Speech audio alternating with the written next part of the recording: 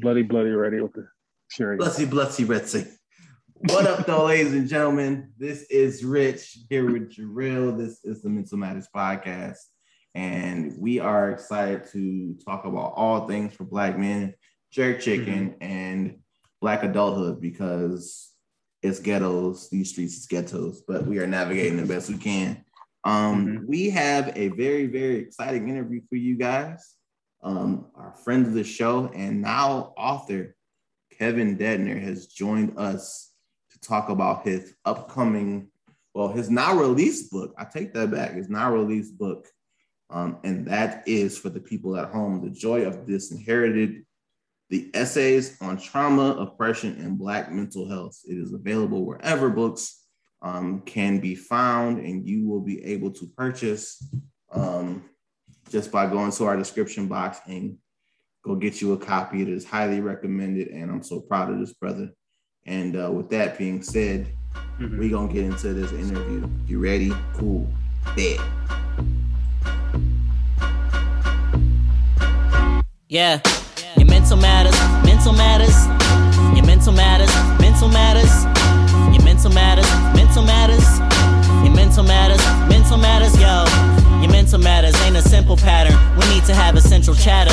Food for thought, grab a platter. My mental ain't for rental. I'm essential, man, it's simple. I'm a ripple in the rift, though. I don't wanna sink my ship, so gotta know your mental. Black life is hard, I don't resent, though. Feelings really real, we should present those. Talk about it, you should know your mental matters. Your mental matters, yeah. What up? Let's go. Of the Does. We are here for another episode of this lovely podcast called Mental Matters. Shout out to all of our listeners thus far. I don't even know what number episode we at, but I'm happy to have you guys here with us. I have Jarrell here. I'm your host, Richard, and I have a very, very special guest / brother and friend of the show. He is no stranger to the Mental Matters community, but he has been booked, busy, Black, and blessed. So we are happy to have him. He is the founder and CEO of formerly known as Henry Health, now known as Hurdle Health. And he is also a first-time published author, ladies and gentlemen. First time published. This does not mean this is his only book. This means this is his first of many of the books that he is going to bless the world with. So I am excited to bring back to the show my brother and fraternity brother, Mr. Kevin Dedner. How are you, brother? Man, I'm good. Thank you. Thank you for, that very, very flattering introduction. What did you call it? Busy, blessed, and Black? Booked, busy, Black, and blessed. Oh man, I love that. I got to take note of that and use that elsewhere. But thank you for having me. It's so good to be here back with you all. Yes, sir. You look good. You're smiling. Your skin clean. Your house clean. Your background clean. You're obviously doing good. You don't look like what you may have been through. You just ain't telling us. So none of us should ever look like what we've been through. And the secret is, listen, 8 hours of sleep does a body real good. Plenty of water and eating real food. Real food. Not that leftover McDonald's that was sitting on your nightstand 3 years ago. It probably still look exactly like it did 3 years ago, and it's probably not on the menu no more because everybody downsizing. Anyway, before we get into any of that, first thing we're going to get into is our self-care things. Basically what you've been up to as far as self-care the last 7 days. And we'll start with you, Kev. So what has been one self-care thing that you have practiced and or exercised for yourself this past 7 days? Well, listen, I teased about it earlier, but, I've been so busy that I found the best thing for me to do is to go to bed at night. Like I really need to be disciplined and get in the bed so that I can function properly the next day. And yeah, so that's what I've been really stringent about. Let me get to bed early. Facts. What's funny is that I think, I don't know what it is, pandemic or not, these weekends have been really busy. And I strive, my perfect goal every weekend is to plan to not have plans. Some people ain't hear that. Sometimes you have to plan to not have plans.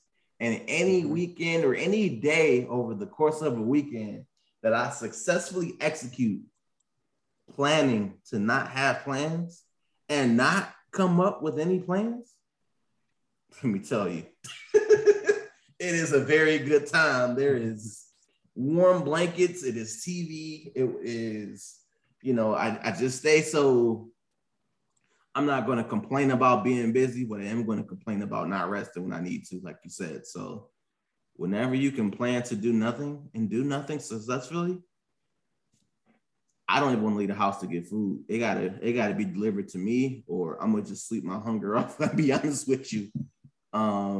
So yes, shout out to you getting those 8 hours, because Lord knows it is hard to get those 8 hours of sleep in solidly. So, Jarrell, what you been doing for self-care? What you been doing? I've been making an honest effort to do the chores around the house to like take the pressure off of my wife, just to do my fair share. So I think over the last 10 days, if any cooking happened in the house, it was because of me.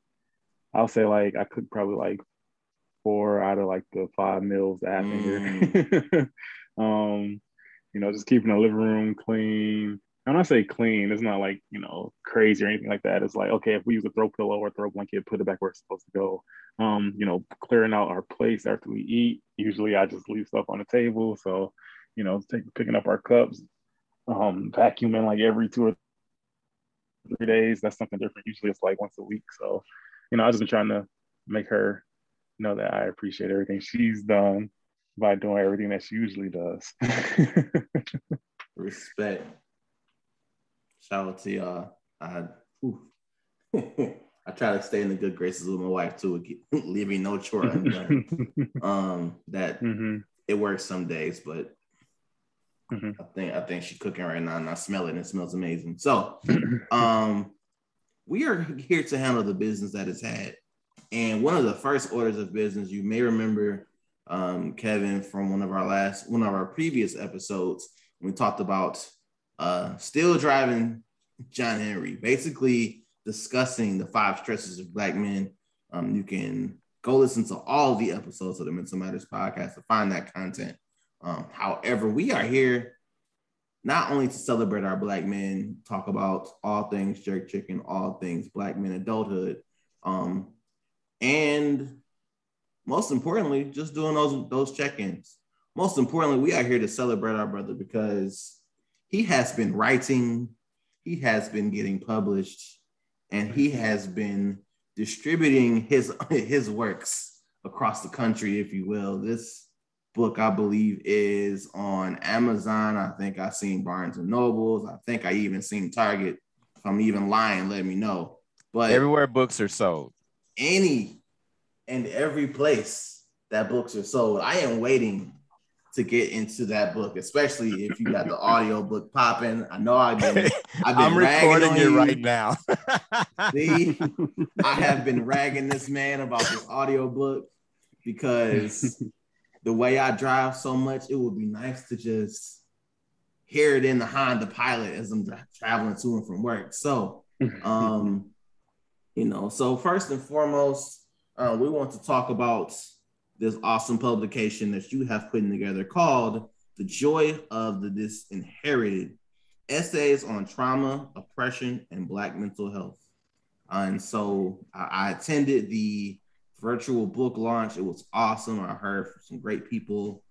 We were talking the artwork of the book. You was talking about I think it was a curated playlist inspired by the book with you and your son. So I want to get into all of that. But first and foremost, just give us a little peep of why now? Why this book for the culture? Why this book for the masses right now? Yeah. Well, when you reminded me, you started out talking about the very first conversation we had and the story of John Henry. And you remember when we had that conversation a couple of years ago, our company at that time was focused on super serving Black men. And we always had this vision of serving other populations, but I felt it very important to start with Black men because as you know, Black men live shorter and sicker lives than any population. And I wanted to build a solution where Black men knew that our solution was considerate of them and the experiences that they were having on a day-to-day basis. And much of that sort of wanting to do that was also born out of my personal experience as a Black man of having suffered from depression, having trouble finding a therapist, sitting in therapy session, telling my truth and feeling unheard, unbelieved. These are the reasons that we started the company. And, the book is really, I think, a way to further tell the story of why the company is needed. It further cements the mission of the company.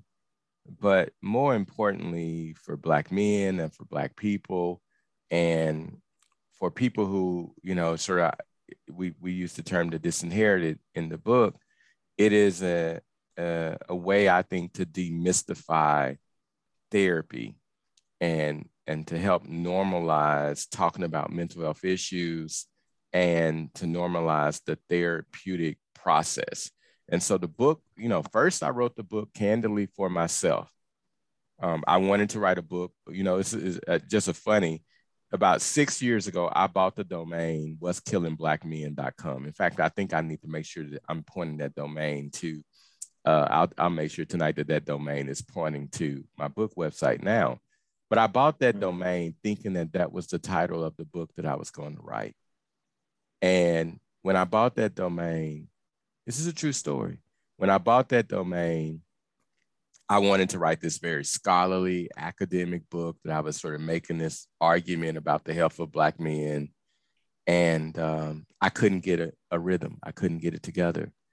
And it was only last year, like midsummer, and I started to journal about my life as a way to manage my mental health. And I realized, oh goodness, this is the book. This is the book. This is the book I was supposed to write. Now, what had happened in the world at that point? We were in the middle of a global pandemic. We had all witnessed collectively the murder of George Floyd and experienced that trauma together and the aftermath of it. And so in many ways, I think the book for me is really just this capstone to how I've been talking about mental health. You know this, I was talking about mental health before it was sexy to talk about. You all were talking about mental health before it was sexy to talk about. And, I just want to commend you all. Like, you were forerunners, you got out there.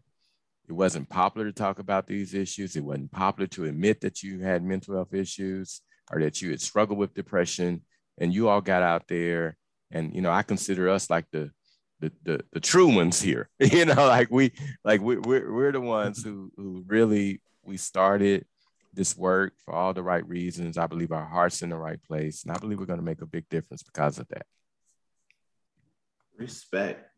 Just thank you for that quick kudos. Just people like you, just being surrounded by people like you who is completely passionate about the work, who cares about us. It's really hard to find people that care about us as Black men, as fellow Black men. just to exist in today's society, and amongst the George Floyds of the world, and amongst even the Breonna Taylors of the world. We got to protect ourselves, but we got to protect our women too. And so to be able to check in with one another after such traumatic events, to hold space for people. I was actually recently asked by a friend of a friend, if you will, who I met. He has a business, a Black-owned business. And the guy reached out to me. He heard about our podcast. He talked about it, he said he listened to it, which is cool. It's funny because I try to remain humble and knowing that we created such a great platform. When people say, oh, I listened, it was great. It's all right, cool. What you want to hear next? So I have to kind of get away from that part of it. But the thing that really surprised me and shocked me was he was like, I just need to talk to somebody about the things that I've been going through, about my stressors, about depression, my depressions, my recent divorce, things of that nature. And at the time, I didn't have the capacity. Like, I was transitioning between jobs. I was exhausted, but I was just like, hey, I texted him back. I was like, hey, you know what? I didn't text him back prior to the next day, to be honest with you. But I literally remember responding like the next day or so and said, hey, listen, sorry about the delay in response. However, even though I don't have capacity right this very moment, I will hold and create a space for us to have that conversation. It don't have to be a deep thing. It don't have to be a, whatever platform thing.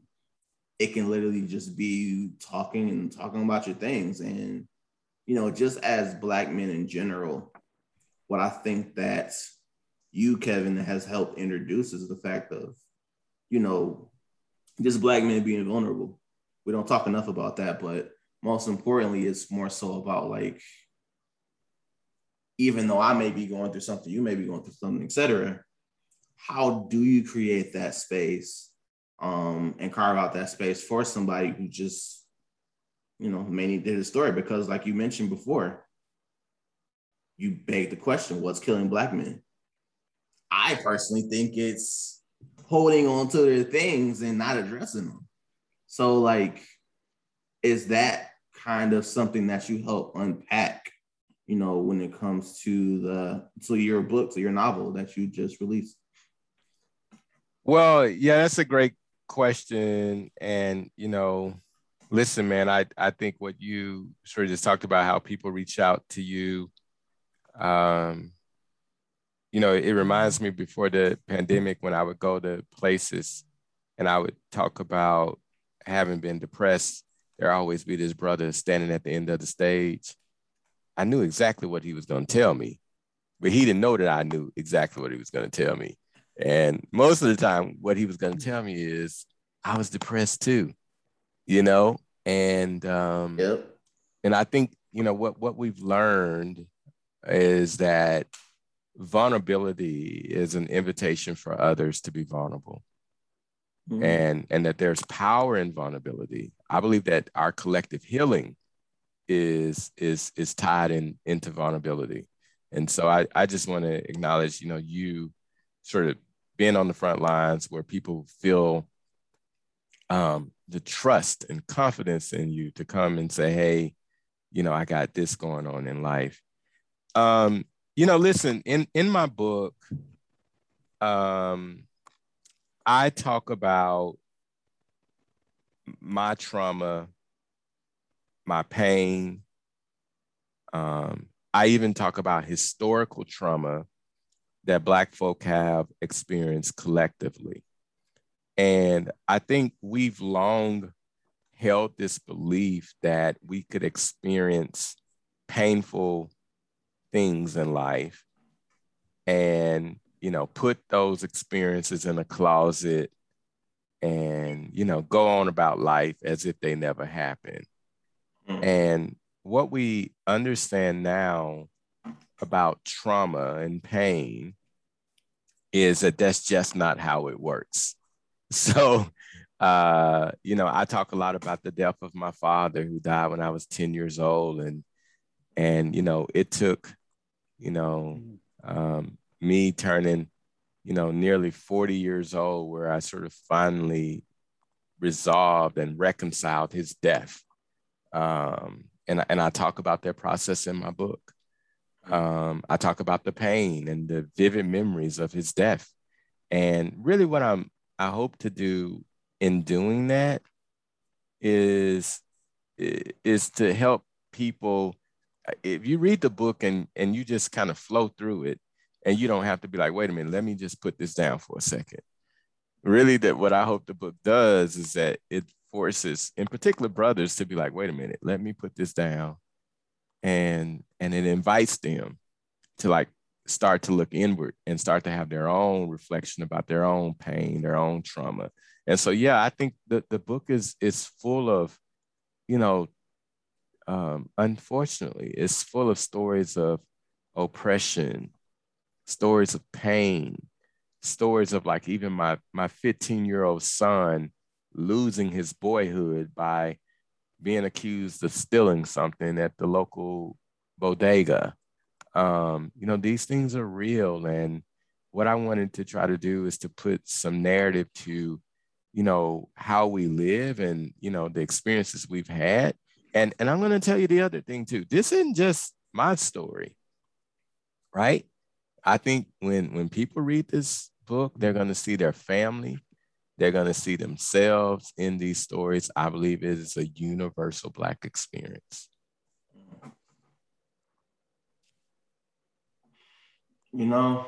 I am very, very much so looking forward to hearing it. And I say hearing it because I got you. You're gonna make me get into the studio and record just for you. That's it. I'm selfish, dang it. I know I am. Just as a Black man that is still processing, the loss of my father. And I mean this in probably the most happiest moment I've ever been. There are moments where I'm saying to myself, like, dang, I wish I could share this moment experience or even conversation with my dad, because that was one of the things that, in my mid-teens and unfortunately in my early 20s when he passed, is what I was looking forward to, is just like growing into adulthood, becoming a man, and then sharing those experiences with my dad. So I'll be very, very curious to see how that was unpacked. I'm not even gonna ask for the page number. I'm gonna just find it myself. So with that, I want to talk about the basically this curated playlist. So kind of give us some insights about how you thought about, hey, let me curate like the music in our playlist, what if you will, and what's your favorite item on that playlist? Yeah. Well, yeah, let me just say,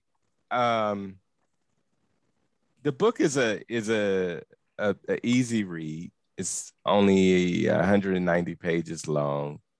And so what I wanted to do is like create some assets to support the book. So if people visit the book website, thejoyforthedisinherited.com or kevindebner.com, it all gets you to the same place. You'll find not only this curated playlist, you're going to find, we even have, I don't know if you noticed that there's a Joy for the Disinherited podcast, a limited series podcast. Did you know that? I was going to get into that part, but since you mentioned it, we will definitely make sure that all of the things are covered in the description notes. But yeah, I mean, this is a podcast, so let's plug and talk about the podcast. Talk about the podcast. And then there's a discussion guide, but the playlist was actually something, listen, I said the other day in an interview, my kids are laboring with me in this work. And I find, little bitty assignments to give them. And, my son's job on this book was to help me, put together this playlist and, pull out the songs. We carefully selected the songs, went back and forth, debated, whether or not they fit the mood of the book. And, the songs for me, I'll be honest, I'm a kid of the 80s. So you're going to find a lot of 80s music there. You're going to find a lot of gospel, a lot of jazz, Nina Simone, Sarah Jordan Powell, Aretha Franklin, all of this music that just really is I mean, it's, it's just, I think it defines, like how I got through some of the most difficult periods of life. And, these messages that come through those songs are what supported me in those difficult days. And so I think what I wanted to do is to really give people like these tools to have this exploration themselves. Like that's really it. Like do this work yourself. When you do the work, I'm telling you, the possibilities of things that are going to open up are going to be limitless. I had a friend. I just tell you this side story. She herself is a writer, and she said to me, "Why did you write so much about your father?" And I said, "Well, because it hurt so bad." like that's the right. That's the reason I wrote so much about my father. And she went on to tell me this story about how her father had abandoned her mother and her siblings, and that she never even thought much of it, and she didn't care when he died. But the irony of it was that she knew exactly when he died, and she remembered the exact date. And I challenged her. I said, maybe you do care. Maybe that's why we're having this conversation. And she called me back in a few days later, and she said, you were right. I thought I didn't care, but your book helped me realize that I really did care. And that's the type of internal reflection that we want people to do, because if you locked away pain, you've locked away hurt, you've locked away disappointment, it drags you down. It robs you of your joy. It robs you of moving forward in life. That's why the book is called The Joy of the Disinherited. There is so much that we can unpack. However, before we get into those things, we are going to take a quick break. And I mean quick, because I know between me and Jarrell, we got some other questions that we want to ask you. So for those listening, stay tuned. We are back, ladies and gentlemen, back to Mental Matters. And with that being said, I got some questions. I need some help. And I know Jarrell got questions, but I got some questions. And some of it's definitely related to the book, because I think it's going to be awesome. Again, I'm going to keep pressing because I'm ready for the audiobook. But most importantly, I want to talk a little bit about, you mentioned your company, Hurdle Health. And I have some other quick fire questions I'm sure Jarrell has been pondering to ask. So let's talk about the cover of the book. I was at the virtual book launch. I know there was a significant backstory about why you chose the cover of the book that you chose. So give us a little bit of insight into why how this cover came to life. Yeah, well, one of my favorite local artists is an artist here in Washington, D.C. by the name of Timothea Murphy. And I actually have a couple pieces of his in my house. And one of the pieces that I have, I actually love it. It's a piece of that has Trayvon Martin and Michael Brown in it. And it's just a beautiful piece. And I'll have to send you an image of it. And so I'm just in love with him artistically on like how he expresses what's happening in the world. And so when I thought about the cover of the book, there's this old saying that you can't judge a book by its cover. And I did not want that to be the case for my book. In fact, when you look at the cover, I wanted you to know what it was about. And I wanted to send messages, invoke emotion, and so forth. And so, Timothea, he really delivered. The book cover is this beautiful piece of art that has my ancestors, my family, my father on it, like all types of symbolism, from broken chains to, a thread that goes all around the book to a flag that sort of symbolizes that there's a race. And really, there's a lot of joy and pain and hurt in the picture. And when you look closely, you see, these pictures of people. These are literally my family members. In fact, last night I posted the cover of the book on Facebook and tagged folks on their picture. And if those folks were going on to be with the Lord, I tagged their kids, right? So it's really meant to communicate, this journey of that we all go on in life of pain, of, some hurt, some trauma, but ultimately, we have always, as a people, found a way to find joy. And that's what I think the cover represents. It's a beautiful cover. The symbolism, from the doves, the broken chain, like I just can't underscore the messages that it sends to us collectively. No doubt. So this is the living embodiment of what it means. When you get on, you put your whole family on. And he literally took his family and put them on the cover of the book. That is the epitome of just Black excellence right there. That's beautiful. I love it.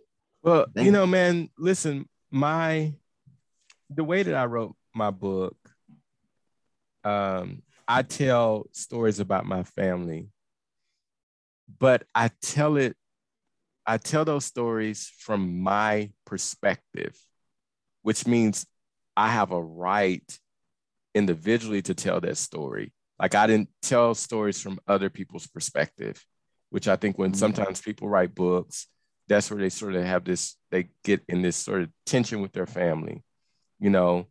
I told the story from my perspective as a 10-year-old boy who lost his father, what it meant, what was going on in my mind, what was going on in my psyche as I was processing this pain, this trauma. And, my family obviously has to be some kind of supportive in that. Like we're all along for this journey. But as I said earlier to you, my family is like the universal Black family. When you read the stories about my grandmother, Ella Mae, when you read the stories about my Uncle Glenn, you read about my mother, you are going to see your family members in that story. When you read the story about me making a decision that I wanted to have a life of dignity and not a life of crime, right? You those stories are going to resonate with you, because I think this is the course that all of us as Black men, like we, at some point, we make this decision about the type of people we want to be. And I think that the book, I haven't seen a book that assigns the narrative to our story. And also, like with the reference section that we have in the book, we haven't talked about the reference section, spells out what's happening clinically, which is really important. So it's not only the story piece, but what's happening clinically at each of those moments. Absolutely. That's let me just tell you something. Most people are reading the book, but for the student, the clinical student, or the I can't say the word, the social worker, the sociologist, they need to pay attention to the notes section, because I'm unpacking what's happening clinically and also what's happening historically. There are going to be historical references to this, to what's happening in the narrative as well. I'm geeked. You just so many layers. If you're not paying attention, you need to. Okay, that's dope. Again, I am really excited, not only about reading the book, but I'm excited because of who you are and what you're doing with this. I have never, again, my span of actually reading books is very, very low lately. But I have never seen or heard of a book in which it tells a story in the midst of it, but also gives you some references to what's going on in terms of like the help from a historical standpoint as well as clinically. That to me is a new twist on book writing. So I can't wait for the next ones to come out where you do something similar, or if you just change the game. But I'm selfish. Let's get into we talked about the book in its entirety. It is available anywhere books are sold, ladies and gentlemen. Make sure you tap in, do what you got to do, get your copies. I think it's hard copy and paperback, correct? Yes, sir. And Kindle. And by the way, the hardback is beautiful. I strongly, there is a price difference, but I strongly recommend that people get that hardback because it's a beautiful book. You know, we talked about the cover. So the hardback is literally like a piece of art that you can sit on the coffee table. So that means y'all got to get two. One for y'all to read at y'all leisure and one to put in y'all office on that one shelf next to y'all Obama pictures and all that, ladies and gentlemen. Make sure that you get her done because everybody got an Obama picture. That's right. You see my Obama picture sitting behind me, right? Mine's not in this room. However, since we just got our house within this last year, it will be hung. Don't worry. Yeah. So with that being said, let's talk a little bit about Hurdle Health. And so when we first met, it wasn't called Hurdle Health. You have jumped a hurdle in terms of this journey you've been on. So if you can just give the people, if you will, a little bit of insight of what Hurdle Health is all about. And I mean, why the name change? You're confusing people. Yeah, well, first of all, thank you for, just asking me point blank. And, I thought it was really important that we start with Black men. And that's not a decision that I regret. And even more importantly, I want you to know, your listeners to know that serving Black men and serving Black people is rooted in our company's DNA. If you want to really understand a company, you should always look at how was the company founded and what was the thesis of the company, because those are things that are kind of like embedded in the company's DNA. And so, when we started the company, of course, that we had not experienced the global pandemic. We had not experienced the death of George Floyd. And, the thing that makes Hurdle different is that we train our therapists in an evidence-based technique that helps them improve their cultural humility and cultural responsiveness. Our clients persist in therapy 2 to 3 times the national average, which is remarkable, because 50% of African Americans terminate therapy prematurely because of the provider fit, which is the similar experience I was having in trying to find a therapist. So, all of these things have happened, and it really has highlighted like how our mental health care system was not designed for everyone, and that this need for cultural responsive and cultural humility in therapy is not only an idea that was desperately needed for Black men, but for Black people and for brown people and for other populations. And so, for our company to really have, the opportunity to become a national company, we essentially retooled and rebranded the company. But, the thing I would just say to you and to your listeners that, our mission, our North Star, our DNA, it's unshakable. It's unquestionable about who we are and what we're trying to accomplish. We still use language about Black people and other minorities, because the thing is, when people know that you're building a company that values culture, they know that you're going to also respect their culture. And I think that that's the thing that separates our company in the market right now. And I'm so excited, about what we're doing. We started, I think you remember this, in DC, Maryland, and Virginia. Since we've talked, we've raised some capital since then. That capital has now allowed us to move into the state of Texas. We're moving into Massachusetts this year. We're also moving into California. Next year, we'll be in another, probably right at a dozen states. So, this is, the way that these companies work is it's really about the ability to serve, people in multiple states and at scale. And, that's what I've been busy doing, is building the infrastructure for a national company, a company that, can serve people in whatever state that they live in. That's awesome. I was waiting to hear, I would say Michigan, but I think Detroit is its own state at this point. So I was waiting for you to say Detroit. But anyway. Well, we're on our way there. I mean, that's the goal. We got a 50-state strategy. We want to be present in every state. That's the goal. And, I'm so excited about what we're building. I'm so excited about our team, like an amazing, diverse team. I mean, super talented, super committed, to really transform in mental health care. No doubt. Well, I'm excited to see it. I can't wait for that. We are going to take one more break, and then we're going to hit you with some questions that I don't think you're ready for. But with that being said, we'll be right back. All right, ladies and gentlemen, we are back for the last of the last. It's always great having a good friend of the show, Kevin, here. But now I got some questions that we just need to know, okay? Because we already asked you a while ago, why does your mental matter to you? We already know that. But most importantly, we want to know some things. It's the wild card, ladies and gentlemen. We are not putting a time limit on this. It is until I get done and turn blue in the face. So, are you ready, Kevin? I'm ready. Bring it on. Jarrell, are you ready? Because I know you got some questions. Okay? Okay, I'm ready. Okay. So, I'm going to start, and Jarrell will just come with the next jab and the next jab until we turn blue in the face.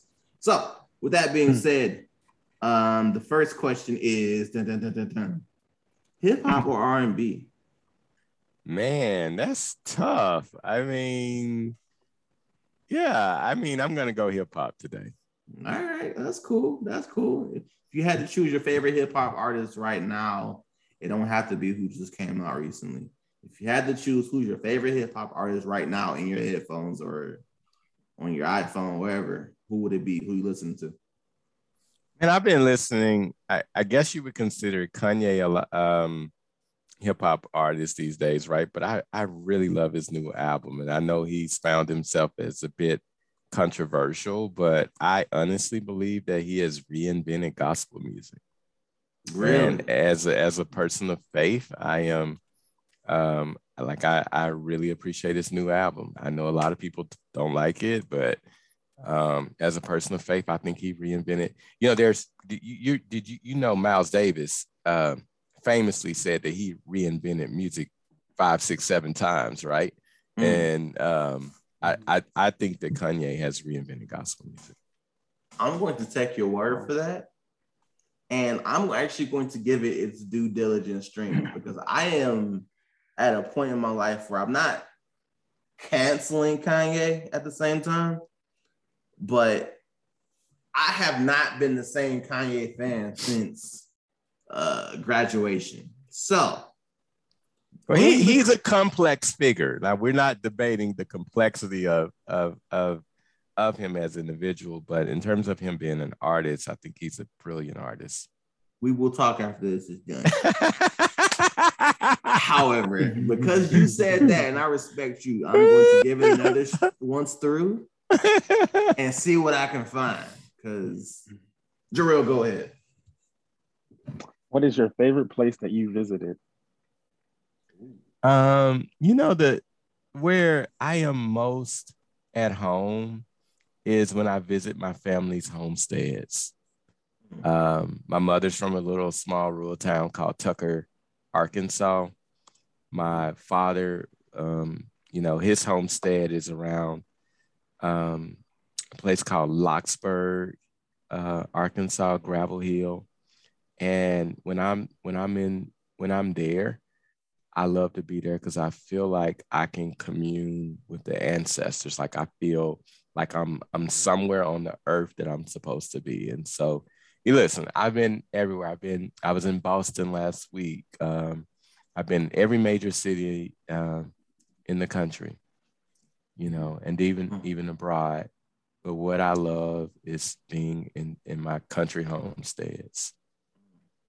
I think it's because of the food, but I ain't gonna say that.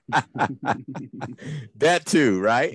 There you go. See, I caught the game. Okay, so if you could wear, and I am only going to choose this category on purpose, if you could wear 3 pairs of your favorite gym shoes, that is brand and style, what would those be for the rest of your life? Man, well, first of all, we got a big problem because I don't own any gym shoes. That makes this better because now you have to choose the gym shoes. Man,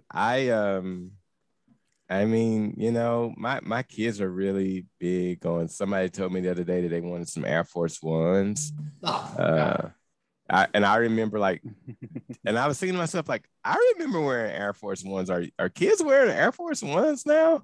some of them are. It's so funny how, you know, stuff is in style and then it comes right back in style. Like my daughter, by the way, the other day she had on a flannel shirt. I'm like, are flannel shirts back in style now too? Yeah. Mm-hmm. It usually goes with a certain pair of gym shoes. And I'm not going to let you rock no Air Force Ones. So I'll give you one more chance. If you had to pick at least one pair of gym shoes to wear for the rest of your life, Kevin, what would it be? I don't know. You're not going to give a brother some help here, man. Listen, it could be a certain style of Jordans. It can be, you know, if you were an Adidas shell toe person, that's fine too. If you had to pick a pair, Kevin, I mean, you know, I never really got into wearing Jordans. I mean, I think when I like the phase of my life that I was really into tennis shoes. So you all were probably too young to know this, but I was wearing Bo Jacksons. I remember they were kind of popular. You know Bo Jacksons? I know Bo Jackson. Cross trainers. Yeah, I really enjoy those. I wore Chucks, you know, and then we called them gangster Nikes. What do people call them now? You remember? Did y'all? I think you're talking about the Cortezes. I think. Yeah, they call them Cortez too. Cortez, yes. Right? Yeah, but we call them gangster Nikes. You know, we was like, you want some gangster Nikes, right? And by the way, in my book, I talk about this phase of my life where I wore gangster Nikes, and they were a definitive thing, you know, and to our daily life. You know, you made a lot of friends and enemies based on what shoes you wore, by the way. Would you say that's your favorite pair of gym shoes you ever purchased then?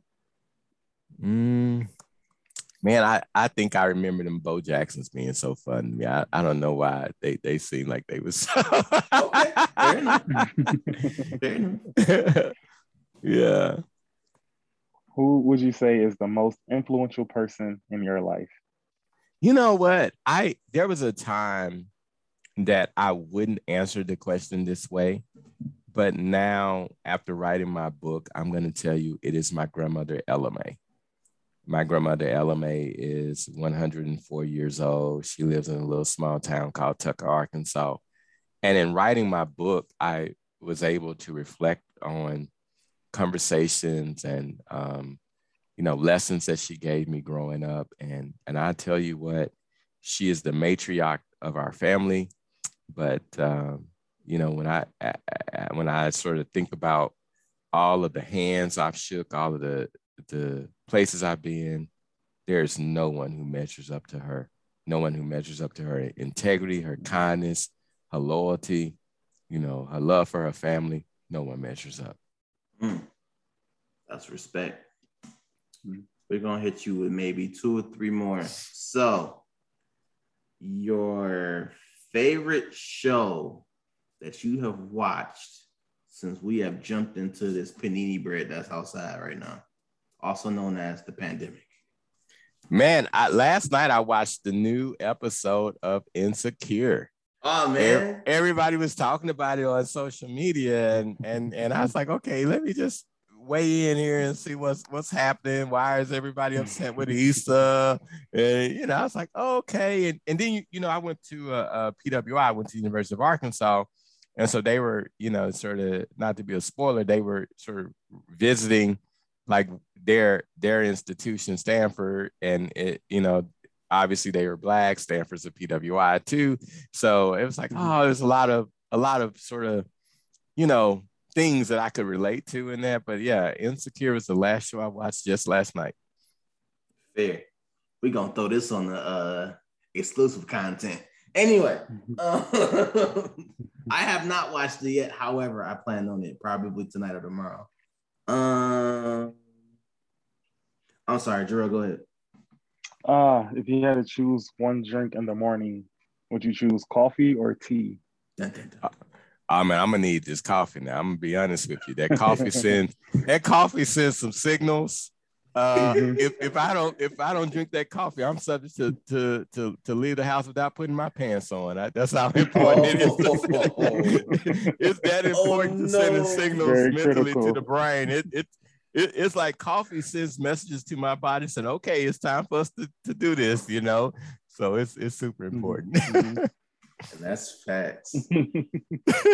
So this question is something that I found to be very interesting. You have to choose between two scenarios. You have to choose one of them. You either have to choose to revisit and end a grudge with a friend or family member, or bring a person, a loved one who was passed on back to life for 1 year. Which one would you choose? And who would that person be?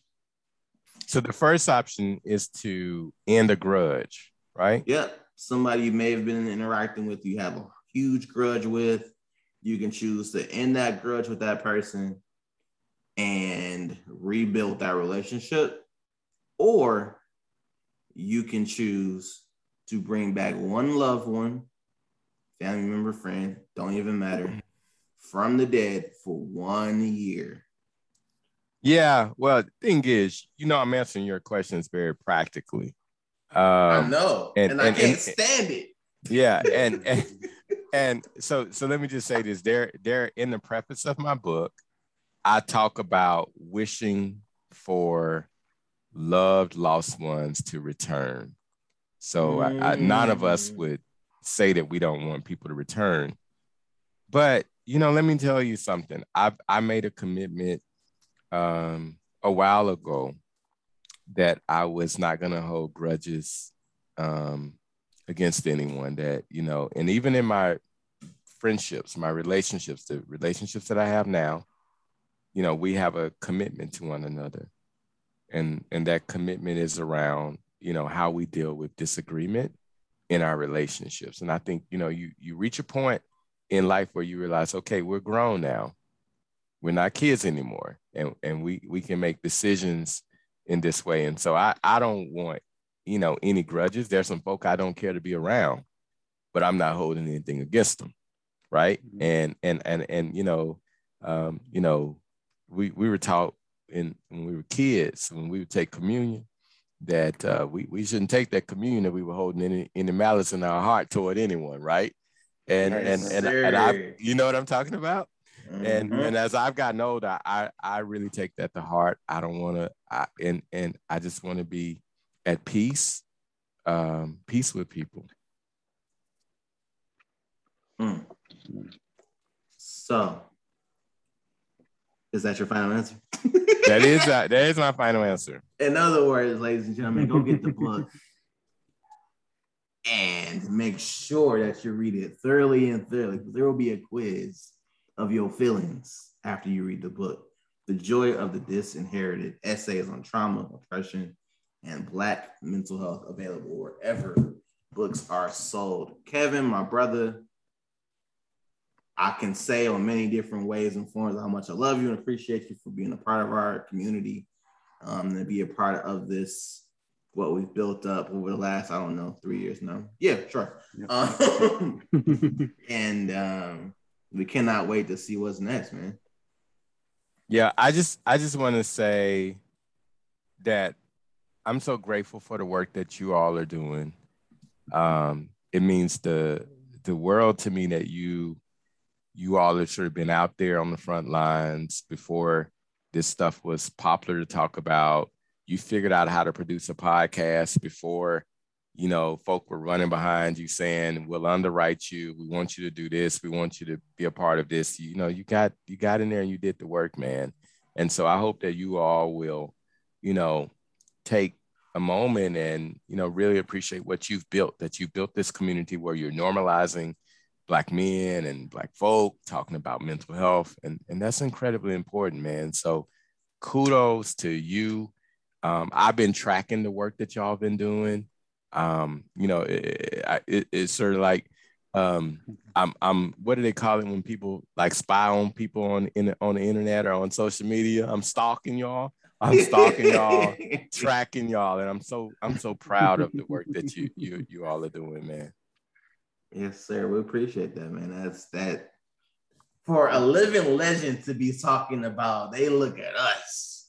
That means the world of the world. So we appreciate you, brother. Thank you. Thank you. And with that being said, we gonna get into one more little break situation, and we're gonna wrap this thing up. So that's that. Yeah, your mental matters, your mental matters. And we are back, ladies and gentlemen. Shout out to our guest, Kevin Jarrell. That was great, wasn't it, man? It was a lot of fun. Learned a lot. Got a little bit emotional on some parts of it, but all in all, it was well needed. I'm mad because this man said he don't wear gym shoes like that, and it really made me sad. But it is all good. Make sure you check out the book by Kevin Dedner called The Joy of the Disinherited. All essays on trauma, oppression, and Black mental health is available wherever you get your books. And as far as us, you can catch us in the internets, on the interwebs. Check us out on social media at Mental Matters Podcast. That's Instagram, Facebook, and Twitter. And the website, mentalmatterspod.com. And wherever you get your podcast, we will try to be there.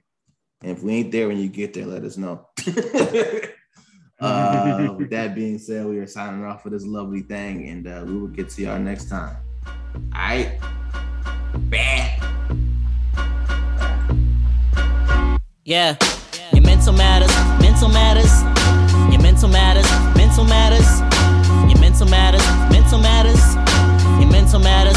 matters, yo. Your mental matters ain't a simple pattern. We need to have essential chatter.